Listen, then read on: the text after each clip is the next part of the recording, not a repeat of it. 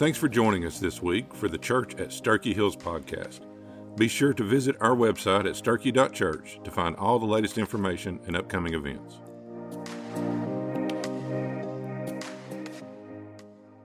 Well, amen. As they say, I endorse that announcement.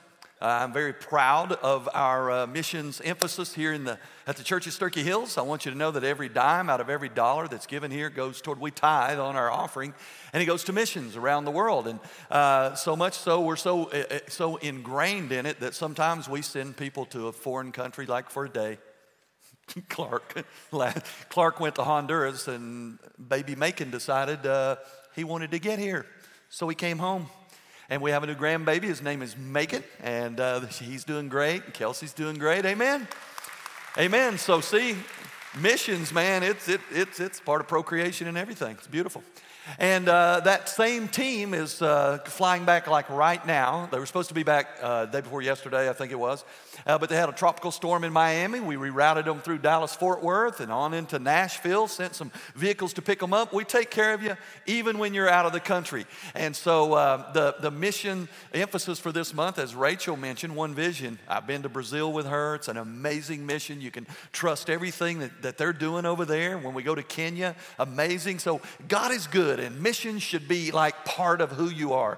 I want you to understand that if you are a believer, if you're headed to heaven when you die and He's radically changed your eternal destiny, it's because God has a mission mindset. And that is, He came to where you are, whispered His love in your direction, and offered you eternal hope. So that's what missions is all about. And so today we're in the book of James still, so you can open up your Bible to the book of James or your device. And I want you to know something, that in the Bible, we have chapters and verses. They weren't in there in the original manuscript. They're given to help us kind of navigate through it, to have some addresses so we can remember where things are and identify and help people know how to look up something. But originally it was just in a letter form, and so there weren't many breaks. And so in chapter 3, we finished the last 2 weeks talking about wisdom. It's a characteristic or a trait that's often missing totally, and probably in all of our lives, sometimes it's lacking. And so, but we would argue and say, hey, I've got wisdom. I got it. But we learned last week, James taught us, inspired by the Holy Spirit, that there's two kinds of wisdom. There's a hell-up wisdom, which is he describes as worldly, natural, and demonic. And it's still called wisdom. And often that's what we function in, and we don't even know it. And so James went on and he said, but there's another wisdom. It's a heaven-down wisdom. And a heaven-down wisdom brings peace 3 times in the closing verse of chapter 3. 3 times the word peace. And by the way, when God repeats a word in a passage, in a verse, we need to pay attention. He's trying to draw us into that. And so he said 3 times the heaven-down wisdom brings peace. We also find out that when we operate in heaven-down wisdom, we're more pleasing to God. We're more useful to God. We're more beneficial and blessing to others. And the beautiful thing is, it's available to all of us. All we have to do is ask. And so it's cool. But then something changes. You see, he finishes on a good note, but then he wants to drive this point home that most often we don't operate in peace. Sometimes we allow our personal ambition, goals, and desires to interrupt the beauty that God has for our life. And so when that happens, peace leaves the building. Because when we're not satisfied on the inside, the world knows it on the outside. And so it doesn't look like peace when we have this discontent inside of us. This missing link, this missing piece inside of us, it begins to show up on the outside, and it doesn't show up as peace. And so James is going to address that today. Now, it's not a new thing. Let me ask you this. Has anybody in here been involved, maybe let's just say, open it up, say this week, in a quarrel, a fuss, or a fight? Anybody have a quarrel, a fuss, or a fight? 3 of us, okay. Next week, I'm preaching on lying. Okay, let me dial in a little bit. Anybody have a fuss or disagreement with your wife or husband this week? Okay, a little bit more transparent. Students, did y'all have any fusses or some complaints or difficulties with your parents this week? Walker, no. No. Willow did, though, didn't she? What about you and Willow? Do y'all ever disagree? Never. Yeah, you lie next week. You be sure and be here. The truth is, we got them. We fuss and we fight and we quarrel. You know it's true. Ain't no need denying it. Don't look now, but the person next to you loves to quarrel and fight. Okay? Now, in James chapter 3, James asks this question. He says, who among you has wisdom and understanding? He doesn't ask that in James chapter 4 because he knows we all got it. His question's going to be, where's it come from? And so that it's been around a long time. We have this thing where we don't want to get along. And he's talking to church folk, brothers and sisters in Christ, Christians, people who know Jesus, people who have been adopted into God's forever family. That's who he's talking to. He's talking to us.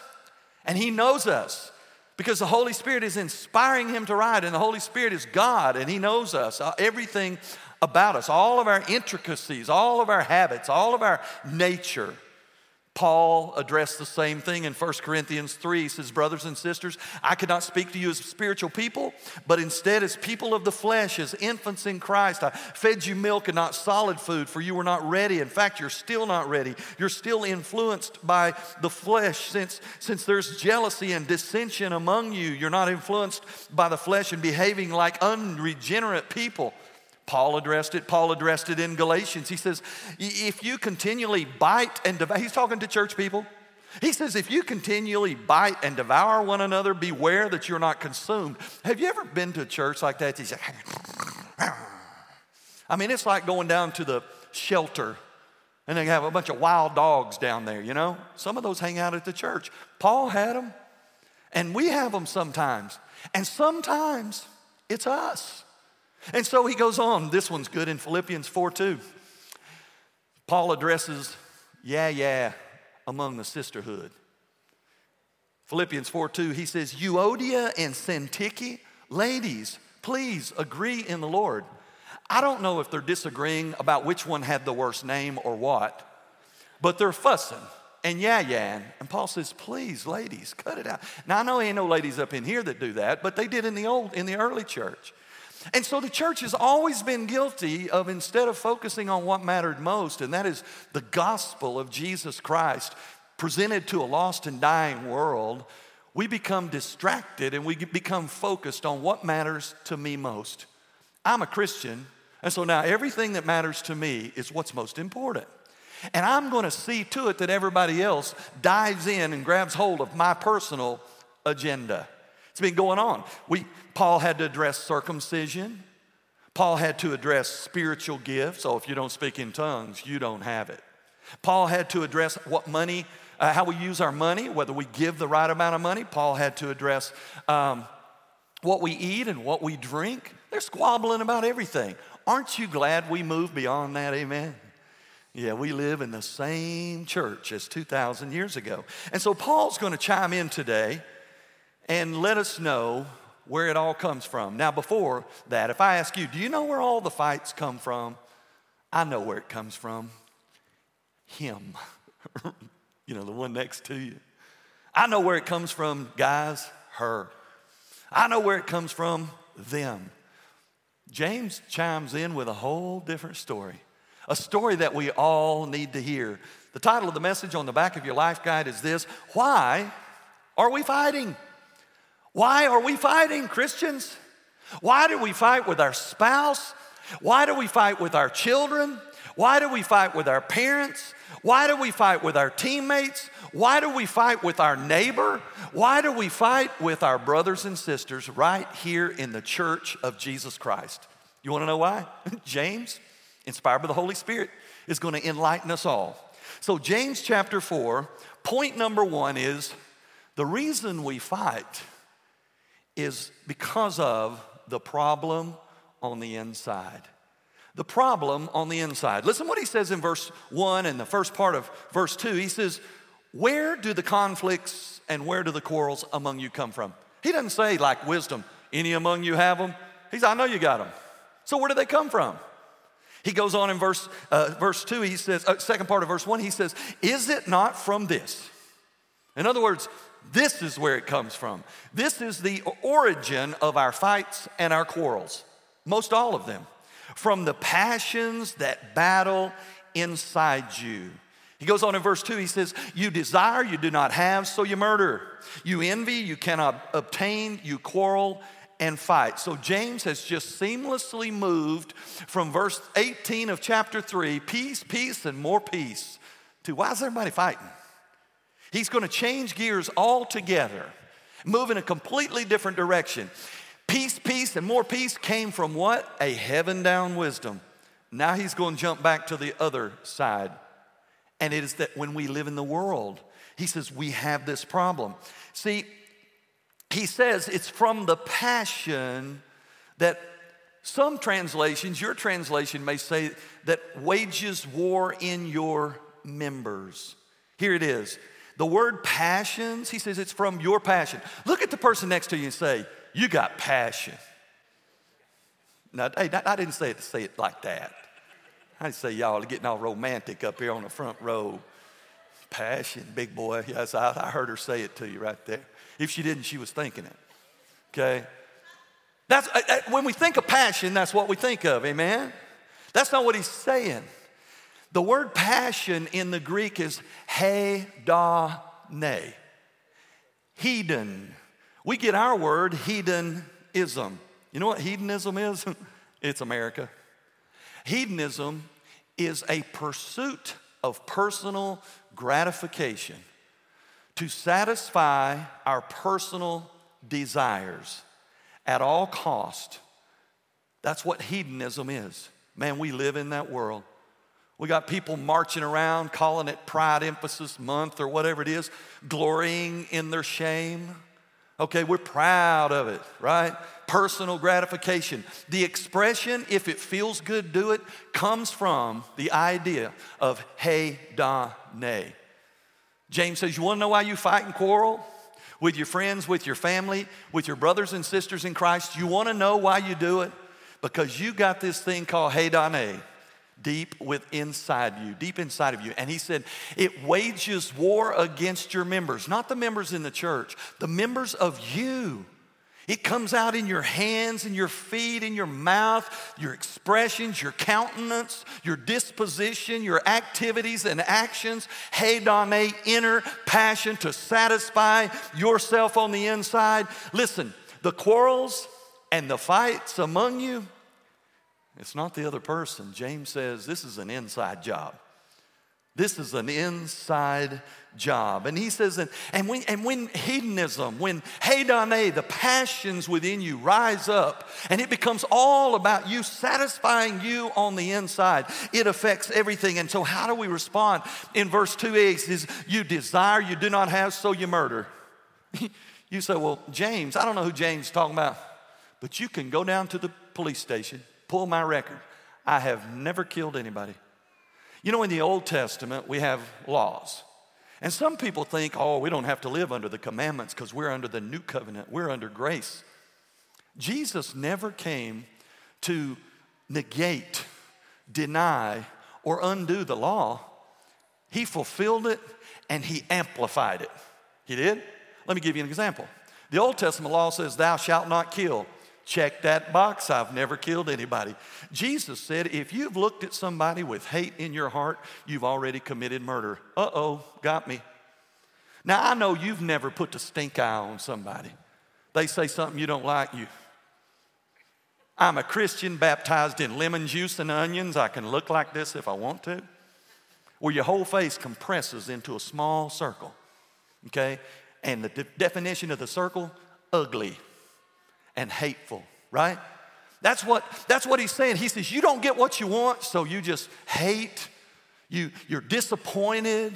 You adopt this idea that this is my world and I'm letting you suck up air that's really mine. And your job is to help me find happiness, satisfaction, gratification, and contentment on the inside. And if you don't help me, you're not part of the solution, you're part of the problem, where the whole world begins to revolve around you. Now, I know it's nobody in here, but do you know somebody like that? Maybe at work. Maybe the neighbor. It's the neighbor, isn't it? You got that neighbor? Yeah. We know who it is, right? And James is saying, he says, you murder. He says, you don't have, so you murder. He says, you envy. You just can't seem to get what it is you think you need. So you quarrel and fight. And all of it comes from an inner hedonic passion, a personal desire for gratification. And so, when you read this, it kind of sounds like marriage counseling, honestly. That's what it sounds like. But it permeates every part of our life. It's everywhere. And so we have to be careful when we live our lives because it comes from the inside. James don't mess around about the root of the problem in most of our life is not the other person. It's me. It's self. You remember what he said about temptation? Because we like to do like Eve and Adam and say, well, because of that, that's why I sinned. And James nailed that. He says in James 1, each one is tempted when he's lured and enticed by his own desires. That's an inside job too. He says, then when desire conceives, it gives birth to sin. And when it's full grown, it gives birth to death. So let's just do a self-evaluation. Am I in conflict and or controversy on a regular basis? Is it disagreement after disagreement after disagreement? I was thinking about this for me. May not be true for you. I was thinking about all of the disagreements I've had, all of the quarrels I've had, all of the fights I've had my whole life. And something incredible dawned on me. The common denominator of every one of them, it was me. All the time. I've had them with different people, different seasons, different subject matters. And the number one common denominator looks at me in the morning when I brush my teeth. Now, I know it's not true for you. It's absolutely true for you. Every argument, quarrel, fight you've ever been in, disagreement, there's a common denominator, and the common denominator looks very much like you. James says the problem's on the inside. Now, you may be thinking, that's true. I have been in a lot of quarrels and fights and fusses, and I was the common denominator. But see, James and Pastor Joel, what you don't understand is in most of those, I was right. To which James would say, boom, you just proved my point. You have a desire for personal gratification about always being right. So we can't run from it. We can't hide from it. It's a part of our DNA. It's a part of who we are. So what does it look like at church? Sunday morning comes and we're going to church. I remember when our girls were little, we don't really fight much anymore on the way to church because we drive different cars. And I come to the early service every week.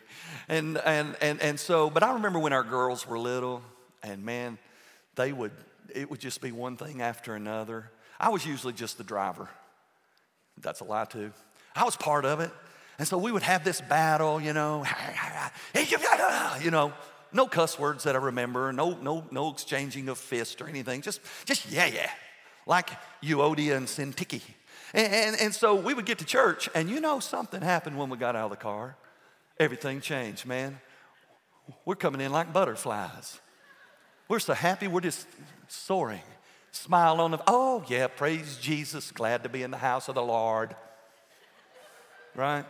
I know you don't do that, but we did that, okay? So what we do sometimes is we have this inner discontentment, this hedonic, a passion, a desire for personal gratification that's unmet. And so we take it out on other people. That's what he says, you quarrel and you fight, okay? So we show up at church, and rather than bringing to church joy, that would be good to bring to church. Everybody smile real big. Just smile. First time I've seen it all morning. Thank you. I feel better. We say joy, maybe some happiness because we're pursuing holiness. And maybe get our worship on. Yeah, we're going to worship today. Amen? Maybe I'm hungry for the Word of God. I want to hear what God has to say to me today. Maybe I want a fresh encounter with the Holy Spirit of God, just to come down and kind of touch me and remind me how much he loves me. Maybe this, maybe that. But that's not what we bring to church most of the time. We bring a whole different set of luggage. We bring a different bag, and in this bag, we've got discontentment and frustration and unmet needs and an inner desire for something that has not been met, and disappointment and anger.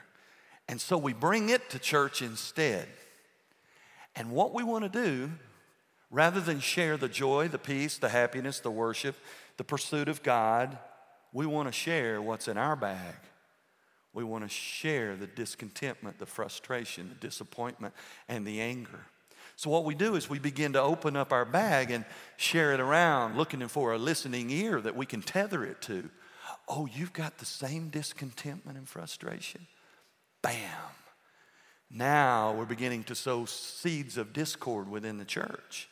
And it all began because of hedone, a personal passion to satisfy self. And so fights and quarrels do emerge. I am happy to say this is a very happy church. There's not a lot of quarrels and fights. Well, not around me, I guess. I would bark back, I guess, but I don't get a lot of it, and you probably aren't much of a part of it. But in some churches, it can be kind of brutal sometimes, This one person said this, to dwell above with the saints in love, that will be glory.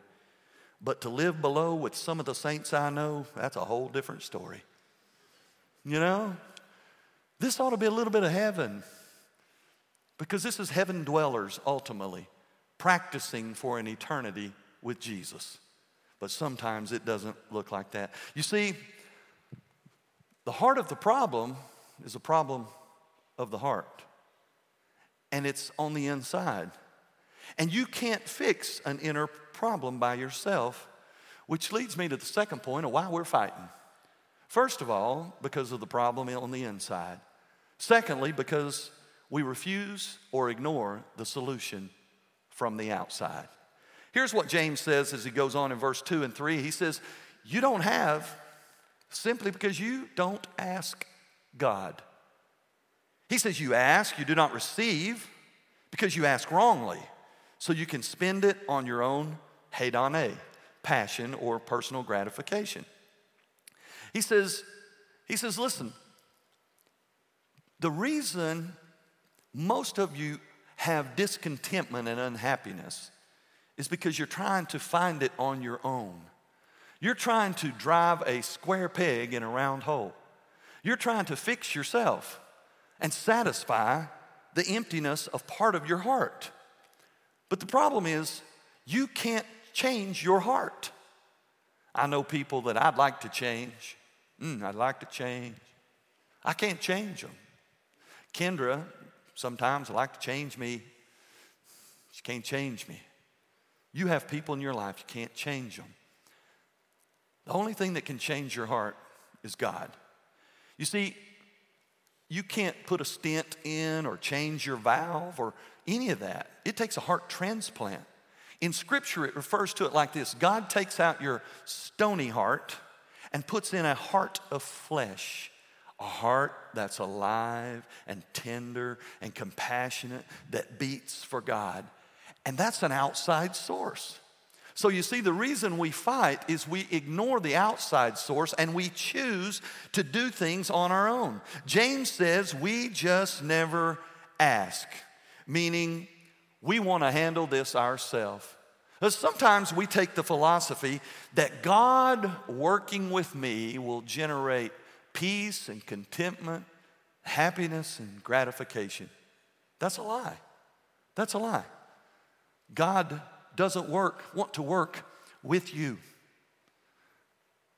The truth is, God working for me, in me, and through me will bring peace and contentment, gratification, and satisfaction. You see, God doesn't need our help. So what we do is we rather than ask God about the things that bother us most, the greatest desires we have, we just don't ask God. We can handle this ourselves. Or maybe if we do, we ask Him, but we want to hang on to it. Have you ever asked God to fix something, but you never really let go of it? And you say, thank you, God, for hearing my prayer, and we go to work. Thanks for, I know, I trust you. I trust you. I know you're going to handle this. And as soon as we amen Him, we go to work trying to fix our own problem.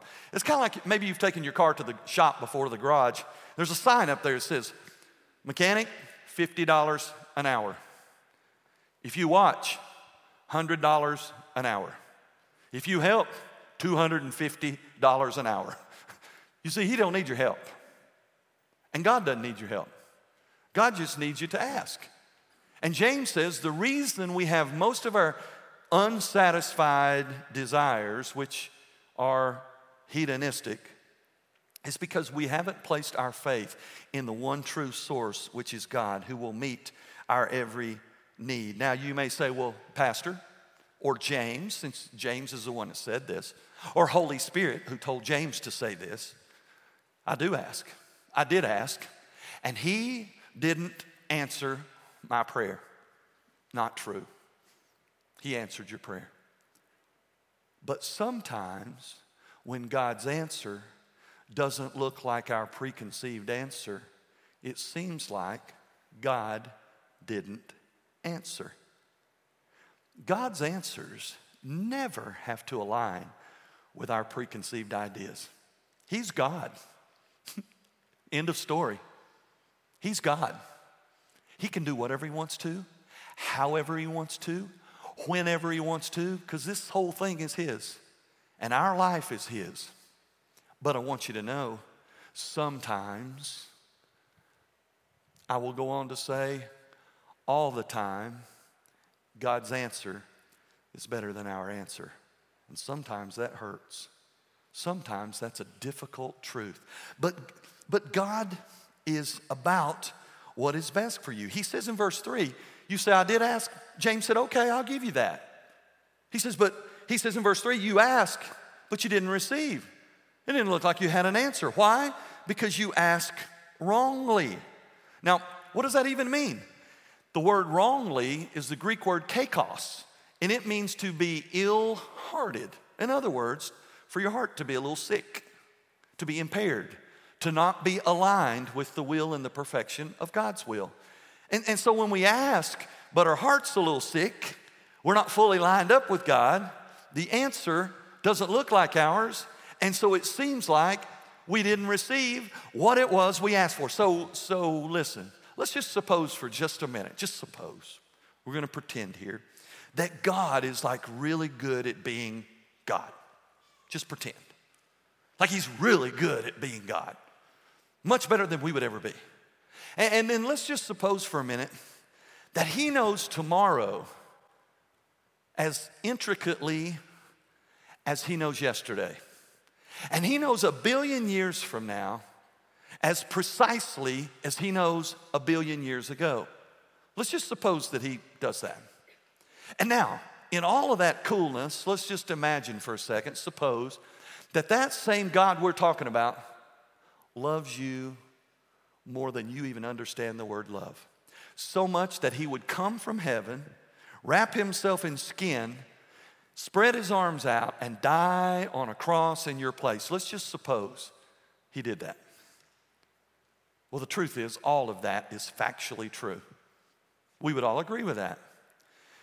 Then doesn't it make sense that same God would want nothing but what's best for you?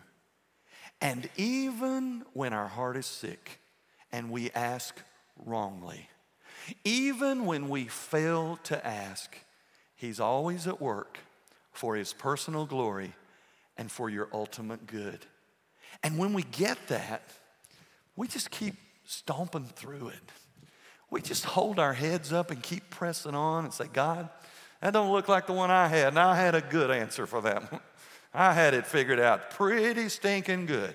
But you sent something else. So here's what I'm going to do. The fact that you're good at being God, the fact that you know yesterday as well as tomorrow as well as yesterday, the fact that I know you love me because you live within me, I'm just going to faith it. I'm going to trust you.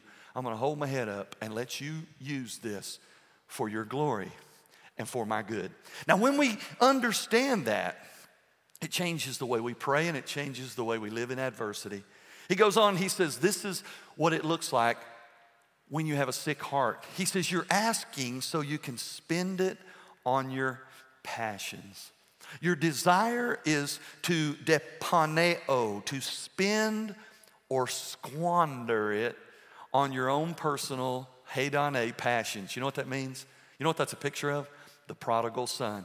You remember the story? The prodigal son goes to his dad, and there's two sons, and there's son number 2 probably, and he goes, Dad, I don't like your plan. I want what's mine. I want my inheritance. He takes his inheritance. His dad says, sure, son, I'll give it to you. I'd rather you not go, but I'm going to give it to you. He gives it to him. He goes, and the Bible says he squandered it. He spent it upon his own passion. And then he finds himself in a pigsty, eating the scraps with the hogs. And it dawns on him, my dad has slaves who have a better life than this. I could just go back to him. And he picks himself up and he goes back to him. James says the reason often we don't have what it is we ask for, God knows the future and he knows we'll squander it and it won't be a blessing, it'll be a burden to you and to those around you. Our prayers have to be motivated in the glory of God, that Jesus is lifted up, and our prayers have to be pure and holy, and we have to trust God with whatever the answer is. And God looks at how we've lived our life, and he determines at what level he can trust us with the answers that we have chosen. So we find out there's 2 reasons already of why we're fighting. One is that there's a problem on the inside. 2 is we ignore the solution from the outside. Number 3 is we haven't made the choice of the right side. We haven't made the choice of the right side. Listen to what he says in verse 4. Now, I'm just going to hurt your feelings, but I've got to tell you what James said. And James probably wouldn't have said it because he didn't want to hurt your feelings, but the Holy Spirit told him to say. This is how he introduced the next line to the Christian church. Adulterers. Don't that feel good? Two-timers, you bunch of two-timers. Right? It feels good, don't it? That's a proud moment for us, isn't it? That's what we're called. Listen to what he says. He says, adulterers, do you not know that friendship with the world means hostility with God? So whoever decides to be the world's friend makes himself God's enemy. Now, that's some heavy stuff. He says, why? You want to know why you're fighting? Because you haven't chosen the right side. You see, there's 2 sides of this equation. There's hell up wisdom and heaven down wisdom. There's good, there's evil. There's this world, and there's the kingdom of God. And he says, whoever wants to be a friend, a philia, a brotherly friend, meaning to have a common agenda, a common goal, a common objective, and a common desire. If you want to be common with the world, you just put up your dukes to God. You just drew a line in the sand with the God who loves you. He's painting a picture of most of the Christian community who live their life like this. This foot chasing after God. Then the world rattles its cage, and this foot chasing after the world. And then God reminds us about how much he loves this foot. And if you notice, our feet just get further and further apart. You see, as a Christian, we've got a conviction. We never want to just jump over into the devil's world, which is the cosmos in the Greek, which is the embellishments and the attractive nature of the creative order. We know it looks good, but I know just because it looks good don't mean it is good. I'm not abandoning this side to jump on that side. So what we do is we live a life where we straddle the fence. And when we do, we're no good in the world. We don't enjoy the world. And we're no good to God. And we don't enjoy God. And the devil smiles at it all. James is saying, if you are a phileo, if you're a friend with the world, you are not a friend of God. You're an enemy of God. Those are hard words, and sometimes in our Christian journey, we benefit most from hard truth, you know? And God puts this on me weeks at a time. I mean, he just dumps it on me and slaps me around with it. And so when I show up on Sunday, I got to share the love. And sometimes it's just good to know the whole counsel of God. The reality that straddling the fence is never a win. That we put ourselves in a position where we are enemies of God. And he says, you are adulterers. That word is a spiritual word. You see, in the Old Testament, the nation of Israel was the bride of God. In the New Testament, the church is the bride of Christ. We will go to heaven and be married to our groom, to our husband, Jesus. I don't understand all that, but I'm telling you, that's what Scripture says. We are the bride. And when we walk away from our bride, we commit spiritual adultery against God. Chris Christopherson, young people, he's an old guy. You probably never heard of him. If you know who Chris Christopherson is, raise your hand. That's our senior adults. That's most of us old people, okay? He was an actor. He wasn't very good. He was a singer. He wasn't very good at that either. But he was very, very popular. And he did write some cool songs. In one of his songs called The Pilgrim, he describes the pilgrim with these words. He's a walking contradiction, partly truth, but partly fiction. That's what our Christian journey looks like very often. A walking contradiction. Partly truth and partly fiction. Jesus says we got to pick, James says we've got to pick the right side. We will either be on team world, team cosmos, or we will be on team Jesus. There's our options. There's no in between, no middle ground. I'm going to date myself. When I was in high school as a freshman, that would have been about 1976. You go to a basketball game on Friday night and the girls would play first. The girls had 6 people on the court at a time, not 5. 3 of those girls played defense and 3 of those girls played offense. And on one end, if you were playing defense, that's what you played. You did not play offense and defense. So if you were on defense, you were playing against the 3 offensive girls from the other team. And you would fight, try to keep them from scoring, and they would pull the rebound down, and they would take off like a bandit. They stole the ball, and they get to the half-court line, they'd have to throw on the brakes. And they'd throw the ball to the other half. On the other half were the 3 offensive players. And they'd try to score, and it was divided. Anybody remember that? Yeah, 4 of us. So the point of that is this. Those players were either offense or they were defense. They were not both. And James is saying, you're either on Team Cosmos or you're on Team Jesus. Now here's the question. This past week, first week of June, would you say you were mostly Team Jesus or mostly Team Cosmos? Would you say, I was all Team Jesus? Or would you say, I was all Team Cosmos?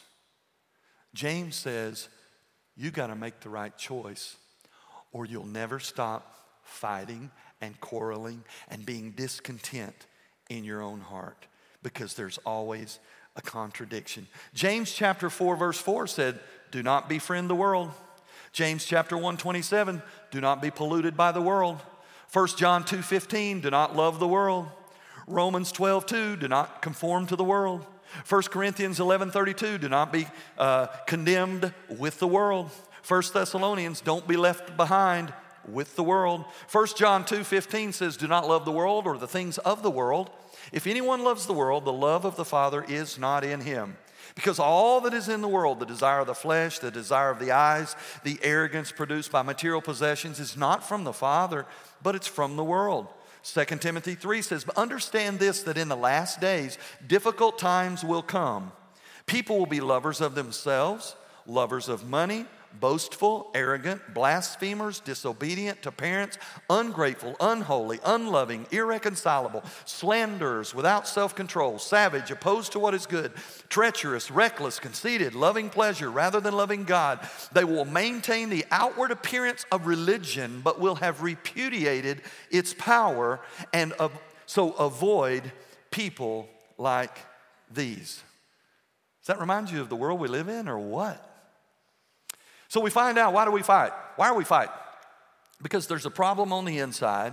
We ignore the solution on the outside. We haven't made the choice of the right side. And number 4, what do we do so we can stop fighting tomorrow? We realize the one who comes alongside. There's one who comes alongside us right where we are. So that little question I asked a minute ago about where you are in terms of Team Jesus and Team Cosmos, here's the beauty of it. God still will take you back. God will still let you be on Team Jesus. You didn't get kicked off the team just because you played for the other team a few games. You're still on his roster. He saved you. He adopted you. He is in covenant with you. Verse 5, so sweet. James says, so do you think Scripture means nothing? Pause. That's a rhetorical question. Scripture always means much.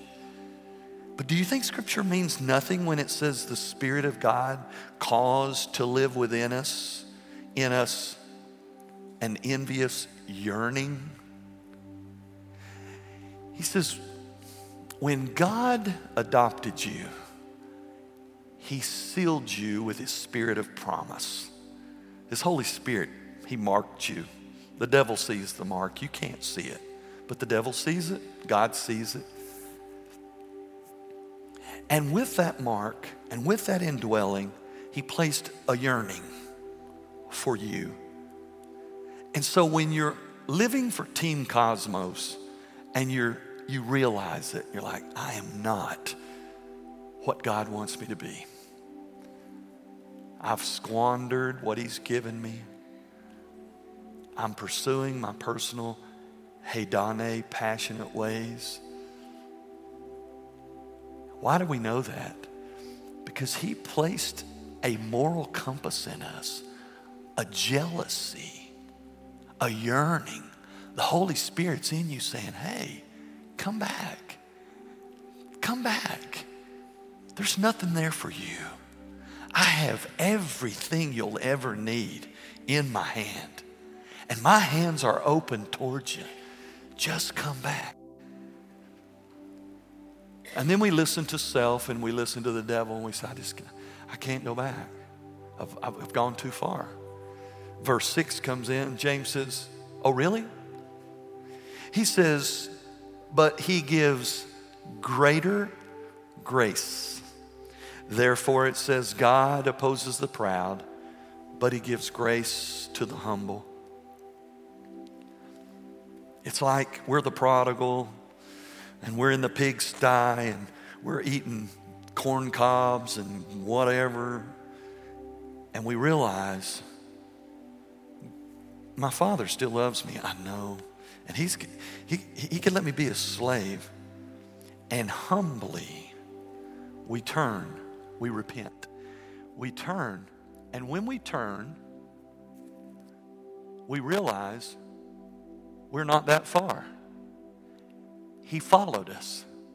He's standing at the pigsty, just waiting for us to look to him. And he simply says, hey, won't you come home? And we go home. And when we get there, he throws a party because you came home.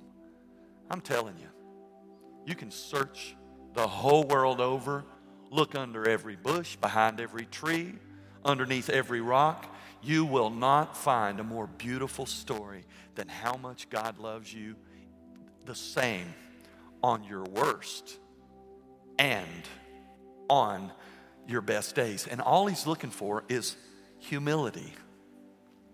That place where we realize it's not about me, it's about God. Listen, humility is not thinking less of yourself. Humility is thinking of yourself less. Just thinking of yourself less often. Thinking about God and others more. That's humility. Humility changes boasting to testimony. Boasting might be like when I was 20 years old, I was at Tennessee Tech and I decided I'm going to get out of college and I need a beautiful wife that's going to be with me for the rest of my life and be the mother of my kids. And I went and met Kendra at the breakfast that morning at Tennessee Tech, and I charmed her and she married me. That's boasting. Humility says, I was a 20-year-old dummy at Tennessee Tech, wayward, rebellious, not living for Jesus, but I did pray that God would send me a beautiful wife. And He found a beautiful young girl who had low expectations, and He sent her into my life. You see the difference? Same story, but a different perspective. Humility is where it all begins. God, He says, gives grace to the humble. You know why He says that? Because the prideful need no grace. Sometimes we just need a good dose of humility, an awareness that God still is madly in love with us and He wants what's best for our life. Now, we're finished right here. What is this thing called grace? John 1:16 says, for of His fullness we have received grace upon grace. Grace is unmerited, unearned, undeserved favor. And it's endless. You can't out-sin grace. You can't outrun discipline, but you can't out-sin grace. We just keep going back. I need some more grace. I need some more grace. Humble-hearted. I need more grace. And He bestows it upon us. Because Romans 5:20 says, where sin abounds, in other words, where there's a lot of sin, grace overflowed. It just washes it away. 2 Corinthians 12:9 says, and as He has said to me, my grace is sufficient, for power is perfected in weakness. It's sufficient, always sufficient, enough. God has made a way for you and for me to live in peace with each other. But it begins when we find peace within us. And the only place we'll find that peace is when we find peace with our Maker. Amen? That's the message for today. There's a God who loves you, and He is offering godly heaven-down wisdom to you, and with it will come peace and satisfaction and contentment in the depth of your soul. And when you get that, it'll change your relationship with God, and it'll permeate the rest of your life and change your relationship with every person you come in contact with. I want you to bow your heads this morning and close your eyes. And maybe this morning, you realize for the very first time that the reason you don't have peace is simply because you don't have God in your life. I want you to know He's extending Himself in your direction. You simply receive His gift of love through His Son Jesus into your life. You can do that today. It begins with that word humility, where we just say, God, I'm a wreck. My life is a wreck. And for some reason, I feel your Holy Spirit inviting me into the family.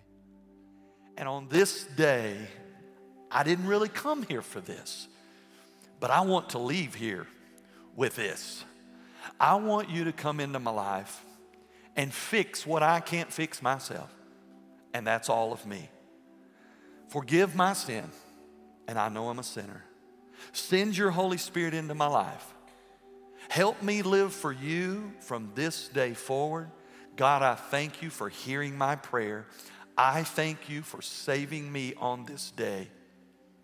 Now, many of us in here have already prayed that prayer. This might be a day where you simply say, God, I have made myself a friend of the world and didn't even know I was setting myself up as an enemy of yours. I repent of that. Help me place both feet on the same side of the fence. I want to choose you from this day forward. Help me live for you so that I can live in a world of peace, because that's what I bring to the world. Father, I thank you this day for your word, your hard word. I thank you for what James wrote to us, knowing that we need it. But God, I thank you for revealing it to us on the inside. Help us take it and not just pitch it out, but let it sink in, that we would live more pleasing and more peaceful before you. Thank you for being the God of grace. Thank you for being the God of multiple chances. We pray it in Jesus' name. Amen.